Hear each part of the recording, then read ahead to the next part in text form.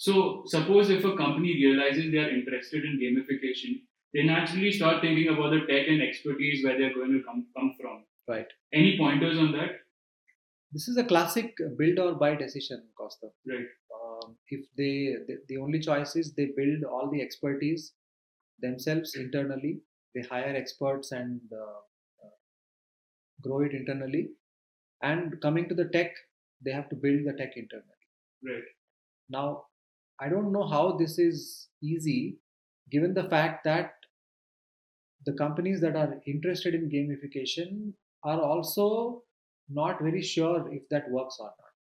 So, if you don't have a clear uh, idea of how the ROI is going to be, you would not like to invest so much money in building internal expertise or building internal technology. Right. And this is where the buy option is certainly a viable one.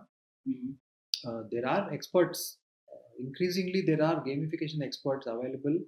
Just go to LinkedIn and type gamification and see how many people show up. And some of them are really, really awesome. They have done great work. And also technology, right? And that's what Upshot is all about.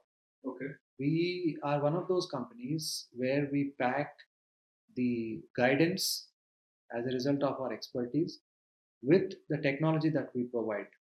And we are committed to enhancing this kind of plug and play gamification technology and putting more power in the hands of app companies.